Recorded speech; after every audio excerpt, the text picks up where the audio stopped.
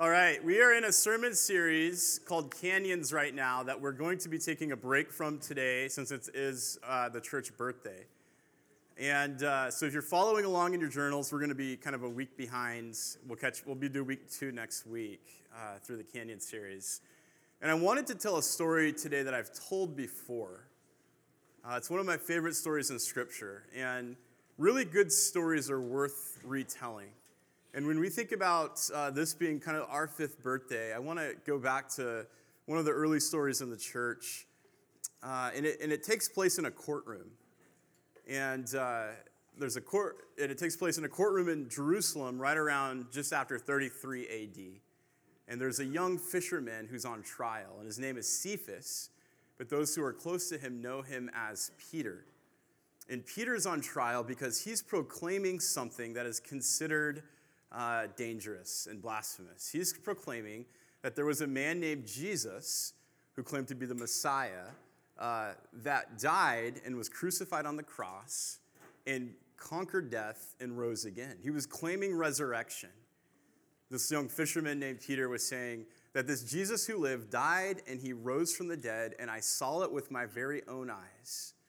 And this Jesus who died and rose from the dead is the Son of God. And there were people around Peter who had seen it as well. And they were saying, we saw this, we experienced it, there was resurrection. Jesus conquered death, he came back, we saw it with our own eyes. And the message of this resurrection started to kind of move throughout the community in Jerusalem. And Peter was in charge, and he was leading it. And as he's telling everyone about this message that there was this man who claimed to be the Messiah, who died on the cross and rose from the dead, it starts to create just a lot of unrest in the community. Jerusalem is this place that's been conquered by the Roman Empire. They're led by the religious elite, and this is the kind of message that could really shake things up. It's a dangerous message. And so Peter is on trial because of this message that he's proclaiming. And as he's on trial, there's this heated debate about what's happened, and Peter's saying, it's true, I saw it with my own eyes. There's a man named Gamaliel, who's a Pharisee, who speaks up in defense of Peter, which is a surprise. You would think that he would be out to get Peter. As they're trying to figure out what to do, this man named Gamaliel speaks up and he says, we've seen these kind of things happen. We're living in this place where there's radicals all the time that claim to be the Messiah, and they claim to be here to free us from the Romans. Like, we've seen this. There was a guy named Theudas who proclaimed this, and he took about 400 people and went out into the desert, and then the Romans came and just destroyed them. And there was a man named Judas who also claimed that this was going to happen, and he gathered this following, and sure enough, the Romans come in and they squelched the rebellion. So if Peter is proclaiming something that is man-made, if he's trying to just trick everyone and he's just out to break us away from the Romans, the same thing's going to happen. It's just going to, fizzle out and be gone. But if what Peter is proclaiming about this Jesus is actually something God is with, if God is behind it, then no matter what we do to Peter, we're not going to be able to stop it. Whatever we try to do, we won't be able to stop it. He basically says, if it is from God, you will not be able to stop this message that Peter is proclaiming. And sure enough, we know the story that the church kind of burst forth onto the scene. Acts chapter 2 is the birth of the church, the original birthday, right? This is 5 years for us, but we're celebrating something that's been around for thousands of years. This message that Jesus is the Messiah, that he conquers sin on the cross, he goes to death, he rises from the dead, resurrection. There's a whole new type of world that has broken through that is pointing us to our eternal destination, but we're catching glimpses of it now. And this group of people at that time called the Way are proclaiming this message that there's this different kind of world that is breaking through right now. And it's called the church. This group of people who proclaim this message of Jesus conquering death, offering us salvation. This is a message that has been around for quite some time. And this whole story, when you think about this message and you think about the activity that Galileo puts it to the test, Galileo, he says, if it's unstoppable, if it's from God, it will be unstoppable. And we find that it is unstoppable. In Acts chapter 1, it tells the story of the church from that first moment. And I want to read just the first 11 verses. In Acts chapter 1, it says, "In my first book, O Theophilus, I have dealt with all that Jesus began to do and to teach, until the day when he was taken up, after he had given commands through the Holy Spirit to the apostles whom he had chosen. He presented himself alive to them after his suffering by many proofs, appearing to them during 40 days and speaking about the kingdom of God." And this is the message Peter's proclaiming. It says, "While he was staying with them, he ordered them not to depart from Jerusalem, but to wait for the promise of the Father, which he said, 'You heard from me, for John baptized with water, but you will be baptized by the Holy Spirit not many days from now.' So when they had come together, they asked him, 'Lord, will you at this time restore the kingdom of Israel?' And he said to them, 'It is not for you to know the time or the seasons that the Father has fixed by his own authority, but you will receive power when the Holy Spirit comes upon you, and you will be my witness in Jerusalem and in all Judea and Samaria and to the ends of the earth.' And when he had said these things, as they were looking, he was lifted up, and a cloud took him out of their sight. And while he was gazing into heaven, while they were gazing into heaven as he went, behold, two men stood by them in white robes and said, 'Men of Galilee, why do you stand here looking into heaven? This Jesus who was taken up into heaven, from you into heaven, will come the same way as you saw him go into heaven.'" This is Acts chapter 1. A familiar passage for those who grew up in the church. Maybe you're hearing these words for the first time. But these words are 2,000 years old. The story of Jesus rising from the dead, appearing to his disciples. And there's a couple questions that are asked here. First of all, these words are written by a man named Luke, who wrote the Gospel of Luke. And if you read Luke, this is kind of like the sequel to it, is the book of Acts. And it was written to Theophilus, which means loved by God or friend of God. And that could be a generic term for us, like this is the Theophilus, you people who are loved by God, or maybe it's a specific person. But he's writing into this context with a couple of reasons why. He's providing a history. The book of Acts is a history of what the church is. It's a guide of how the church interacts with culture and spreads, and it depicts the triumph of Christianity in the face of persecution, in the midst of everything that they're up against. Acts says, here's how the church spread, and it was unstoppable. And when Luke tries to tell this story, when he starts to tell this story about Jesus, he says, all that Jesus began to do on earth. All that Jesus began to do. Oftentimes when we think about the work of Jesus, we think about his life and the cross and resurrection. And yet what Luke is saying here is that Jesus' work has just started with his life and death and resurrection. And now the work of the church, the work of his people is continuing. That was a work that just began that day and that time, but now it's continuing with his people and with his church to this day.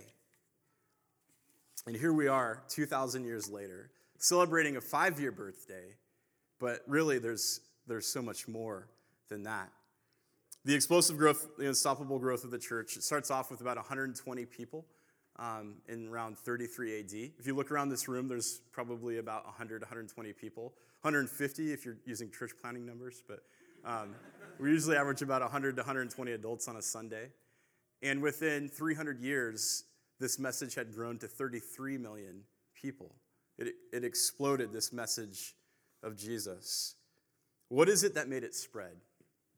What was the reason that it took off and exploded? I think there's an interesting question that's asked in this passage. The first question, I want to look at two questions. The first question is this.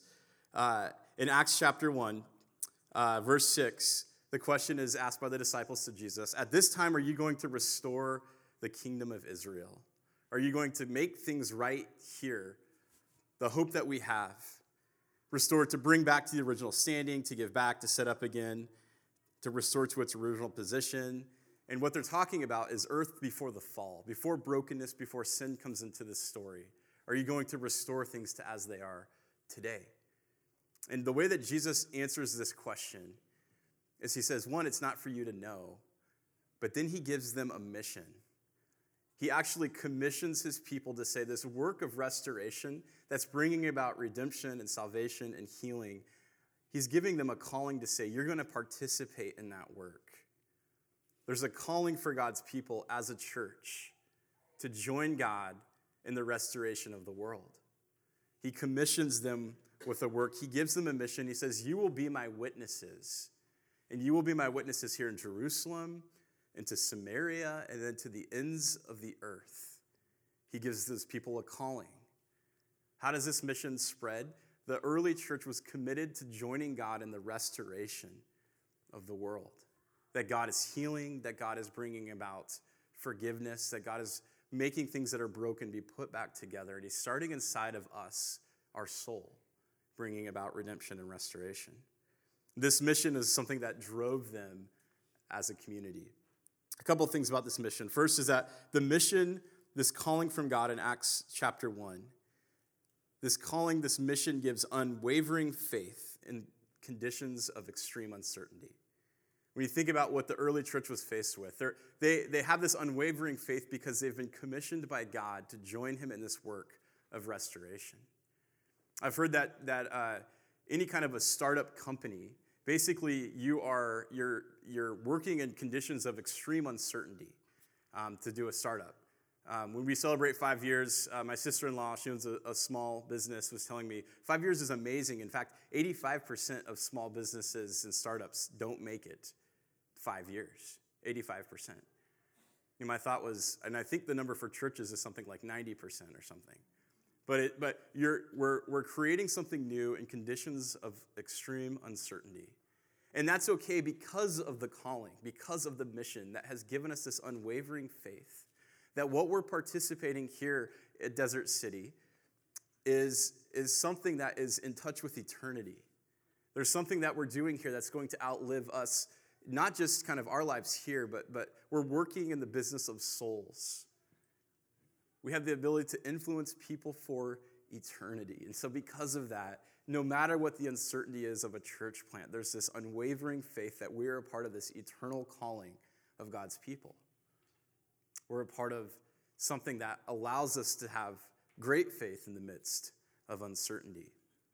Desert City started 5 years ago, actually 6 years ago, in homes on Sunday nights. And there was about 15 people or so that would come together, and they would pray, and we would take communion, and we would just pray for the community. We called it bread and wine. We would take communion together and pray for the community. And then after doing that for 3 or 4 months, we started to gather publicly. I remember the first Sunday that we gathered together, I think we had 70 people or so. And from that time, the membership of the church has grown to over 300. And we've just seen God faithfully adding to our number daily as we've participated in just this work of restoration. And if you are here today, you've been prayed for all the way back to the beginning. In the midst of this uncertainty, we were just praying for this community, that God would bring together relationships, new friendships, that people would find a home, and that people would find a mission and a cause to just get behind, to give their lives to. The mission gives an unwavering faith because we're in the business of working with things that are eternal. The second thing that this mission does is it requires courageous strength. It requires us to have a courageous strength about what we're doing here as a church plant. 5 years doing setup and teardown is not easy. There's like a supernatural strength, I think, that kicks in for people that are on the setup and teardown team or in the children's ministry team. But we're creating an environment for people to come and to connect and to worship and for the word to be preached. I had heard Andy Stanley talking about in his book Visioneering about when Katrina hit. Right? We remember the big hurricane. Wipes out a lot of things. But when people were starting to protect their neighborhoods for Katrina, they started to build sandbags. They were filling sandbags to protect their neighborhoods, not knowing like the water's coming, all of this, the flood's coming, and they would just spend hours filling bags with sand. And Andy Stanley says, I can't think of a more dull activity to do than filling bags with sand hour after hour and stacking sandbag after sandbag. But when you know the danger of what's coming, that there's this flood that's coming with this hurricane-like force, All of a sudden, you filling sandbags becomes something that is sacred and important. It's not just that you're filling bags of sand, you're building protection for your community. A task that seems ordinary and mundane all of a sudden becomes sacred and urgent. And it's the same way with the church, the work that we do here.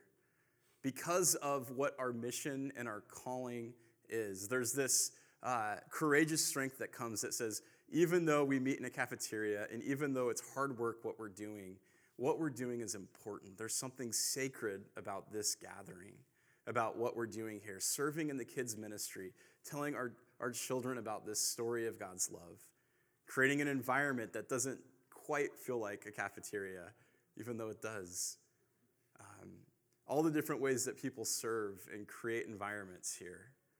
There's something sacred about it. There's a courageous strength because of what our calling is as God's people.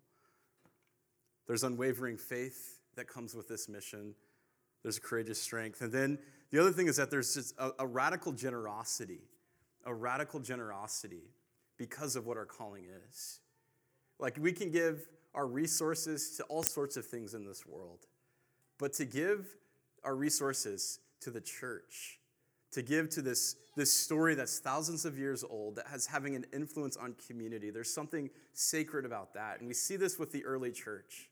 It grows and it expands because of the radical generosity of the people, being able to meet needs in the community, building something that is going to outlast their own lives. And we've experienced that radical generosity here at Desert City. And it's been amazing to see how people here have just taken ownership. After 5 years as a church, we're in a stronger financial position than we've ever been as a church. Usually startups, you have all of these resources up front, and then 3 to 5 years into it, you're out of resources, and you're like, what now? We have seen the opposite, being in a financial position that is the strongest we've ever been. And that's possible because of your faithfulness and your radical generosity. That allows this mission to continue. We're so grateful for that. The early church was radically generous. And I heard what's amazing is that our God is generous. And so when we are generous, we do something that is in touch with the heart of our God, who is generous to us. And we live in this world of consumption that says to survive. But the economics of the kingdom is to pour yourself out so that you can thrive. That rhymes. I thought of it like right before the service. It's kind of cheesy. But we live in a world of consumption that just says survive. But the economics of the kingdom and that we see with the church is to pour ourselves out so that we can thrive. Life that's truly life comes from radical generosity. And we could be generous to things because we know that God has called us, and what we give to is part of an eternal story. Life that's truly life comes from when we pour ourselves out for the community. And then the fourth thing that we see is this mission. This mission moves forward with an urgency and risk-taking. In the early church, they were risk-takers. They were able to move forward into this Roman Empire, risk after risk, because their calling was so important from God. Being a part of a church plant's risky. There's all sorts of uncertainty. We'll show up on a Sunday and the air conditioning won't work. The last minute, we'll have to go to a different location. We're reminded that as we are meeting in a school, it's a temporary thing, that we're hopefully getting to the next step where we'll have a more permanent home in this community. That's what we're working towards. We only have 5 years of history together, so it's not like there's this huge legacy and tradition that we're a part of. What we're doing is risky, and yet it's worth it because we're establishing a new expression of the body of Christ here in this community, in a community where there's no other established expressions of the body of Christ. And we're willing to take risks because of this mission that God has given us. This is, I shared this quote before, but when it comes to our work and our mission as a church, I read this and I feel like it just sums it up so well. Going all the way back to the early church, Diana Butler Bass says this: the early community that followed Jesus was a community of practice, a community of practice. Jesus' followers did not just sit around the campfire and listen to lectures of Christian theology. They listened to stories that taught them how to act toward one another and what to do in the world. They healed people. They offered hospitality. They prayed together. They challenged traditional practices and rituals. They ministered to the sick. They comforted the grieving. They fasted and they forgave. These actions induced wonder, gave them courage, empowered hope, and opened up a new vision of God. By doing things together, they began to see differently.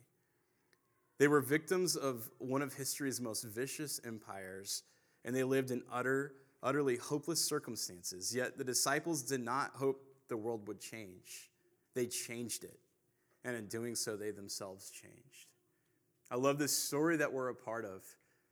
When we practice the way of Jesus, when we put it into practice, living out what Jesus has commanded us to do, there's something so compelling about a community on mission, and it's unstoppable. And we've seen that in the 5 years that we have been here, beating so many different odds. We're a community of people that have this mission, this sacred calling that goes all the way back to Acts chapter 1, the unstoppable work of God, and we're a part of it. We give our life to it. And then finally, the second question in this passage in Acts 1, verse 11, these two angels show up as Jesus ascends into heaven, and they say, "Why do you stand here looking into the sky? Why do you stand here looking into the sky?"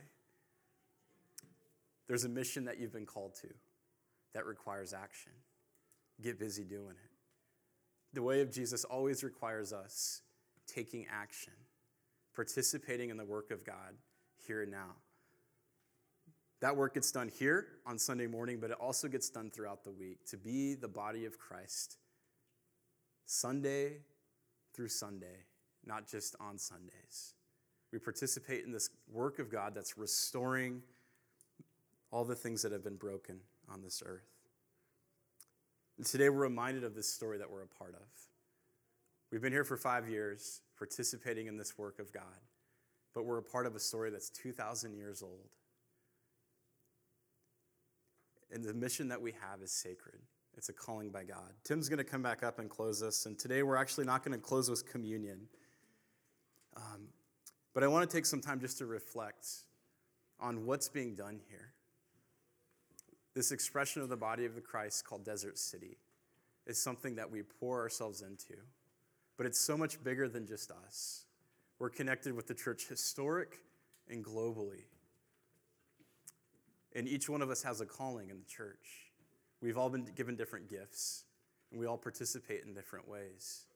In a church plant, sometimes we have to do things that we're not necessarily passionate about.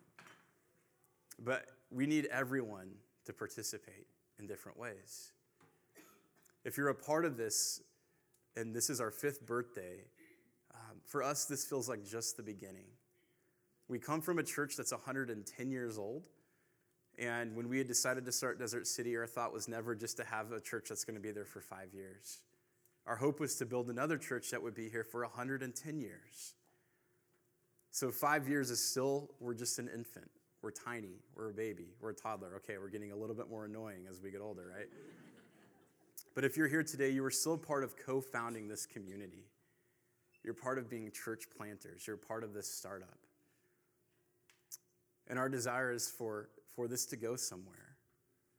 So today as we close, what I'd love to do is just ask, in what ways can you participate and contribute to the work that's going on here? To use your gifts and your calling to establish something that's not about me, that's not about Tim, that's not about the leadership, it's about this community saying we're on mission because this mission has been given to us by God. And we all play a role, and we all participate. Let's go to God and say, Lord, just reveal in our hearts what you want us to do. Let's pray. Lord, we're so grateful for a reminder of how this church starts and how it starts in conditions of extreme uncertainty, and yet, Lord, you are there and you are with it, and because you are with it, it's unstoppable. Lord, we're so grateful for the work that you've done here over 5 years, for the new friendships that have started, for the community that has formed, for all of just the fruit that Desert City has produced already, Lord. We're grateful. We know that you were the foundation of the church, and yet we've seen over the last 5 years that you've grown this foundation, a cultural foundation, here in North Phoenix. And Lord, we know that you've called all of us to minister in different ways. You've gifted us, that we participate in this work of restoration. Lord, I just ask that you would give us unwavering faith. You would give us courageous strength. That we would be a generous people. That we would live life with an urgency because of this story that we're a part of. Knowing eternity is at stake. Prompt us today, Lord. May your church continue to grow through your people. And it's in your name we pray.